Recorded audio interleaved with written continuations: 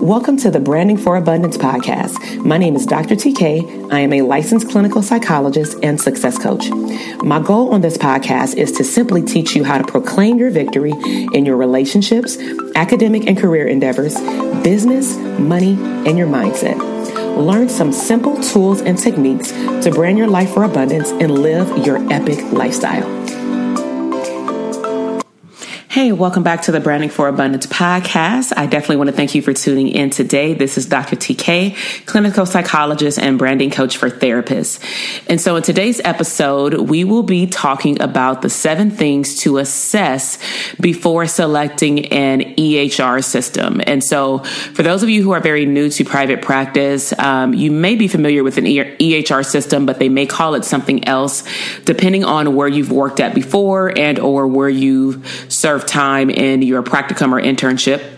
But the EHR is basically your electronic charting system. And so I'm going to go over the 7 tips, and then I'll also give you some tips within the tips. So make sure that you have your pen and paper to take notes so that you can take fast action. If you already have a private practice and maybe you are thinking you want to upgrade into a different EHR system or one altogether because maybe you've been doing paper charting, then you definitely want to listen to this as well. So let's go ahead and get into it. Tip number 1, the first thing you want to assess is how many clients you currently have. So the reason for this question, or tip, I should say, is that if you're just starting out, I would not be so antsy or anxious to jump into an EHR because there are the other 6 tips that you want to think about that I'll share today to make sure that they're a good fit, not just for now, but also in the long run. And so I personally did not get an EHR right away. When I first started private practice, I was seeing private pay clients in an office in LA, and I was simply just doing paper charts. Now, I was exposed to electronic charting because I was also working for the county in Los Angeles for Department of Mental Health. So we were actually being trained on EHRs at the time when I started my private practice. However, I felt that the investment would just add to my overhead. And because I did not have a lot of reasons to get an EHR, it just didn't make sense to me. But I did know how to create my own paperwork because, of course, I had worked at all these places, obtaining either practicum or internship hours and or actual job post-graduation. So as a clinician, you know what paperwork needs to be in place, such as your intake forms, your consent forms, privacy forms, treatment planning, or, goal setting. And then also like progress notes and then termination or graduation forms. And so some people actually would choose to do an EHR because most EHRs will give you that, or at least general templates. So that could be a reason why you jump into one. But for me, I actually love creating things. And so it wasn't a big deal to me. And so that's your first tip, is to look at how many clients you have, meaning does it make sense if you have no clients right now, or if you have 1 to 2, does it make sense to pay $30, $45 for an electronic charting system in which you're only going to put up to 8 notes in there a month? Okay. And if you're only doing private pay as well.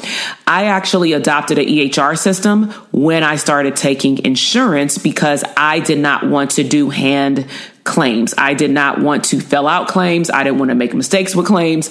I simply just wanted to have the system talk to the billing system in the program. It generate all the information on the claim for me. And all I have to do is put the date of service and the diagnostic code. So that would be a good reason to start an EHR if you're just starting, if you're on an insurance panel. So tip number 2, you want to assess how do you want to send and receive paperwork. So one of the suggestions would be, this depends on your clientele. If you are attracting, I'm going to say older clients, in the geriatric field and or those who are not computer literate or computer savvy, then it may not be a good fit for you. Now, the way that I found this out is I would say, I'm going to send this paperwork to you. My office is going to send this paperwork to you. And some of my clients in the beginning would say, when I had the EHR, they would say, well, do you have a paper form? I'd prefer to fill it out on paper. And some clients who are very computer savvy, at least back then, about 8 years ago, they still wanted to do a paper form because maybe they didn't trust that their internet would run. Maybe they only had their cell phone and they wanted to make sure that they were filling everything out correctly and that they can read all the forms correctly, which made sense. So what most clinicians were doing back then when I started practice in 2012 is that we were uploading our documents onto our website, and we would just tell our clients or potential clients where to go to download the paperwork, and or our office would email it to them. Okay, so you do want to determine what type of clientele you have to determine if the paperwork, physical papers, would be best. Also, you want to think about within sending and receiving paperwork, is the system that you're looking at, is it mobile compatible? Meaning, can a client fill it out or sign the consent forms with their finger or with their stylus on their cell phone? Now, in 2020, all of the EHR systems are mobile compatible. A lot of them even have a client app in the Apple Store or in the Google Play Store, and so does the clinician. We have a version for us so that we can see our calendar. Also, something you want to think about within the sending and receiving paperwork is the time frame in which you want to receive it back. Are these systems quick enough where as soon as you send out the paperwork with the push of a button, which in 2020 they are, the client receives it in less than a few minutes, actually a few seconds, and then they can fill it out and then they can send it right back. And this would be good if you like to schedule clients within the same week that you do the consultation, or that you talk to them over the phone, or your office calls them to schedule the appointment. Now, if you are a person like me, where I actually like to schedule my, especially insurance clients, because we have to verify eligibility, I'd prefer to schedule everybody 1 week out, because that gives me a chance to check insurance. Of course, I have to take into consideration the weekend. I have to take in consideration how long it's going to take them to send it back, even though I tell them 1 to 2 days. Sometimes that doesn't happen, because of the luck of why they're probably coming into therapy. Maybe they live in a chaotic environment. Maybe they're anxious. A lot is going on mindset wise and in their physical environment. So, think about yourself. How many times have you saw an email and you said, I'm going to fill that out in 5 minutes. And then, tomorrow comes and you forgot to fill it out. As a matter of fact, you forgot it was actually in there in your email box. Okay. So when you're looking at sending and receiving paperwork, you want to look at the time frame of when the system can send it to the client and when, you can receive it back. And nowadays, again, in 2020, it's way more advanced than when I first started private practice. So now I know with one of the systems that I had used, it actually gives a reminder, and you can set up how often it reminds the clients to fill out the paperwork.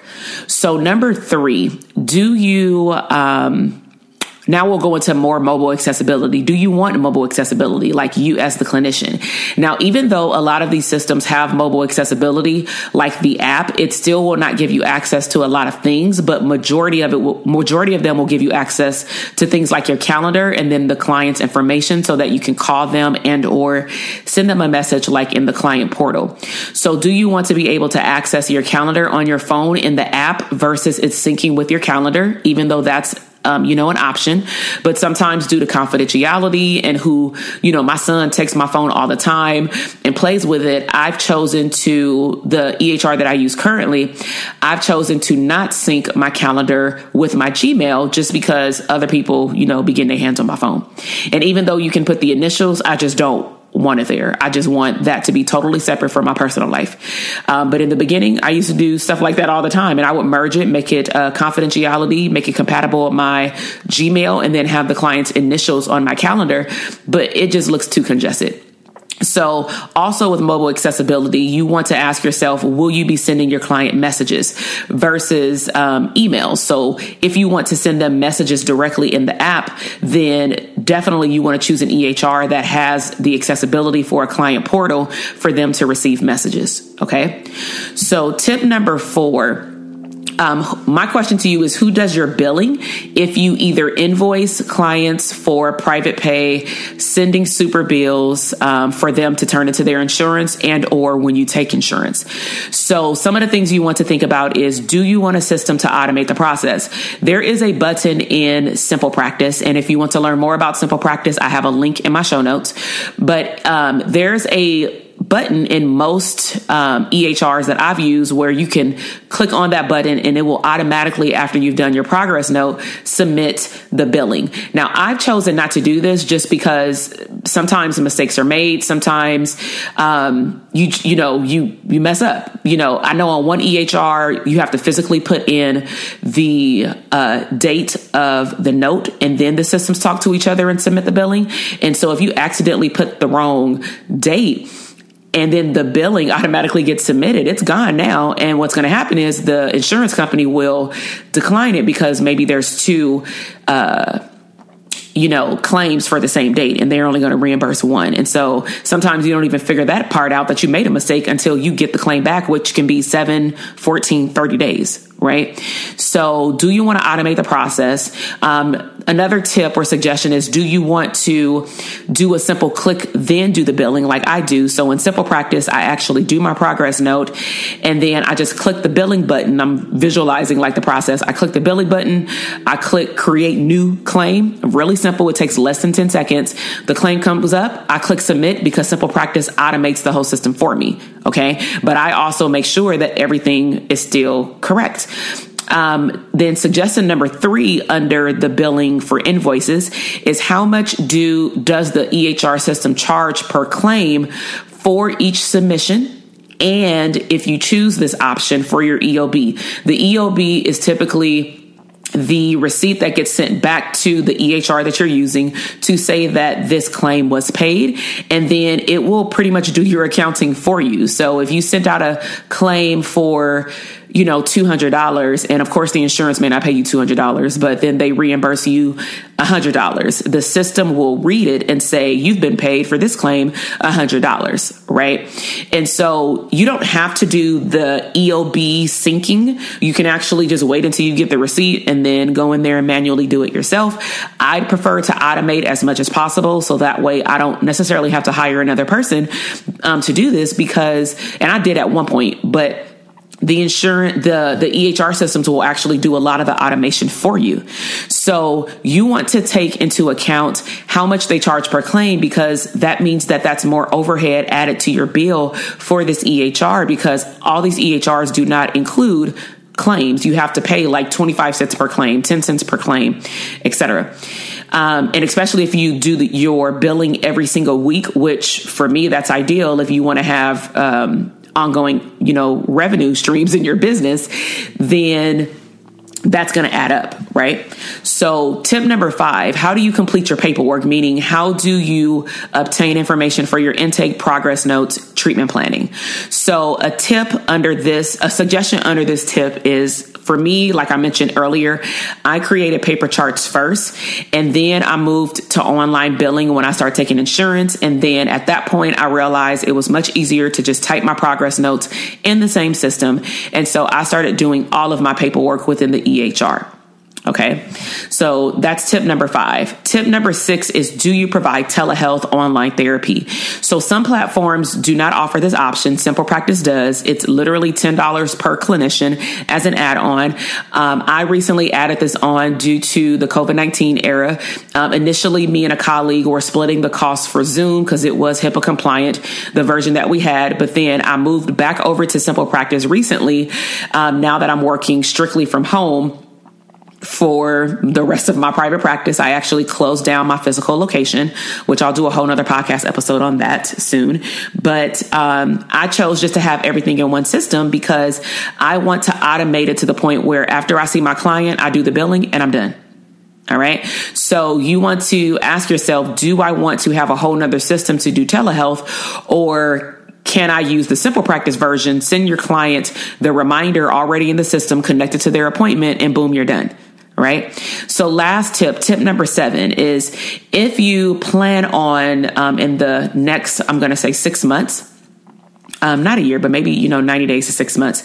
If you plan on adding clinicians to your practice, even interns, if you plan on if you have a group, then you want to look at how much do the EHRs charge per clinician, because that will also increase the price for your claims. And then if you are all providing online therapy, then you have to pay for that cost per clinician. And if it's a true group practice, that means that you are taking on the overhead of those costs. So if you had 10 therapists plus yourself, then that's $110 just for telehealth, then plus the claims. I mean, if these clinicians are working full time, they can have anywhere from 15 to 25 clients per week, if not more, times 10. Times 10 therapists. So those numbers can add up. And of course, your revenue would increase, but you want to add this into your overhead before you jump the gun and start adding in, hiring all these clinicians. And then the second suggestion under how many clinicians you'll be, having to use the system is the amount of client rates. And so you want to look at how much are you actually being reimbursed to see clients, because sometimes when you actually add it up, I know that when I've added up, honestly, 4 insurance clients from a particular panel, that equates to 1 private pay client. Right. So these are all things to me that were helpful for me to decide in different stages of my private practice and in my group practice which EHR system I was going to use, if I was going to use one at all. So let's just do a recap on the 7 things to assess before selecting a particular EHR system. Is number 1, how many clients do you have? Number 2, how do you want to send and receive paperwork? Number 3, do you want mobile accessibility for yourself and for clients? Number 4, who does your billing if you invoice and or take insurance, such as automating your process for you? Number 5, how do you complete paperwork, such as gathering information for your intake, progress notes, and treatment planning? Number 6, do you want to or do you currently provide online therapy, telehealth? And number 7, how many clinicians will be using your system, because that will determine how much overhead is being added to your bottom line. So I really hope that you enjoyed this episode. If you know of any other clinicians that are either moving toward building their private practice or they have questions about building their private practice, then please share this episode. If you have questions about building your private practice, please email our office at hello@drtk.com. And in the subject line, just simply put, podcast episode or something like that, and then put the question or questions that you have, and make sure that you put your name, because your email address may not state your name. And I'll more than likely give you a shout out and tell us where you're from, like city and state, and I can let people know who asked the question, and then we can jump right into answering the question. So I used to do these on Instagram, and I also want to offer this on the podcast for the podcast listeners, because not everybody follows me on Instagram. But if you are not, go ahead and hop over there and follow me at Dr. TK Psych, because I do provide motivational tools, productivity tools, mindset shifting tools for mental health providers throughout the week that are not shared on the podcast. Okay. So if you want to learn about growing your private practice, then I would highly encourage you to follow the link in my show notes and take my private practice quiz. The best part about this quiz is that it helps classify how ready you truly are to grow your private practice, because I'm not just about building a private practice. I'm all about structuring it correctly so that it can grow, and then you can move to the scaling process in which you can allow your system to work for you. Okay. And even if you have a private practice, I would highly encourage you to take the quiz anyway, because sometimes we think that we're at a certain level in our private practice and we still have work to do. Okay. So, again, share this episode, make sure that you subscribe to the podcast, and I will see you in the next podcast episode. Love you. Bye. Thank you so much for listening to the podcast episode today. I am super excited to see your growth in your business, career, money, and relationships. Be sure to check me out on Instagram at Dr. TK Psych, where you can find daily inspiration and tips to live your abundant lifestyle.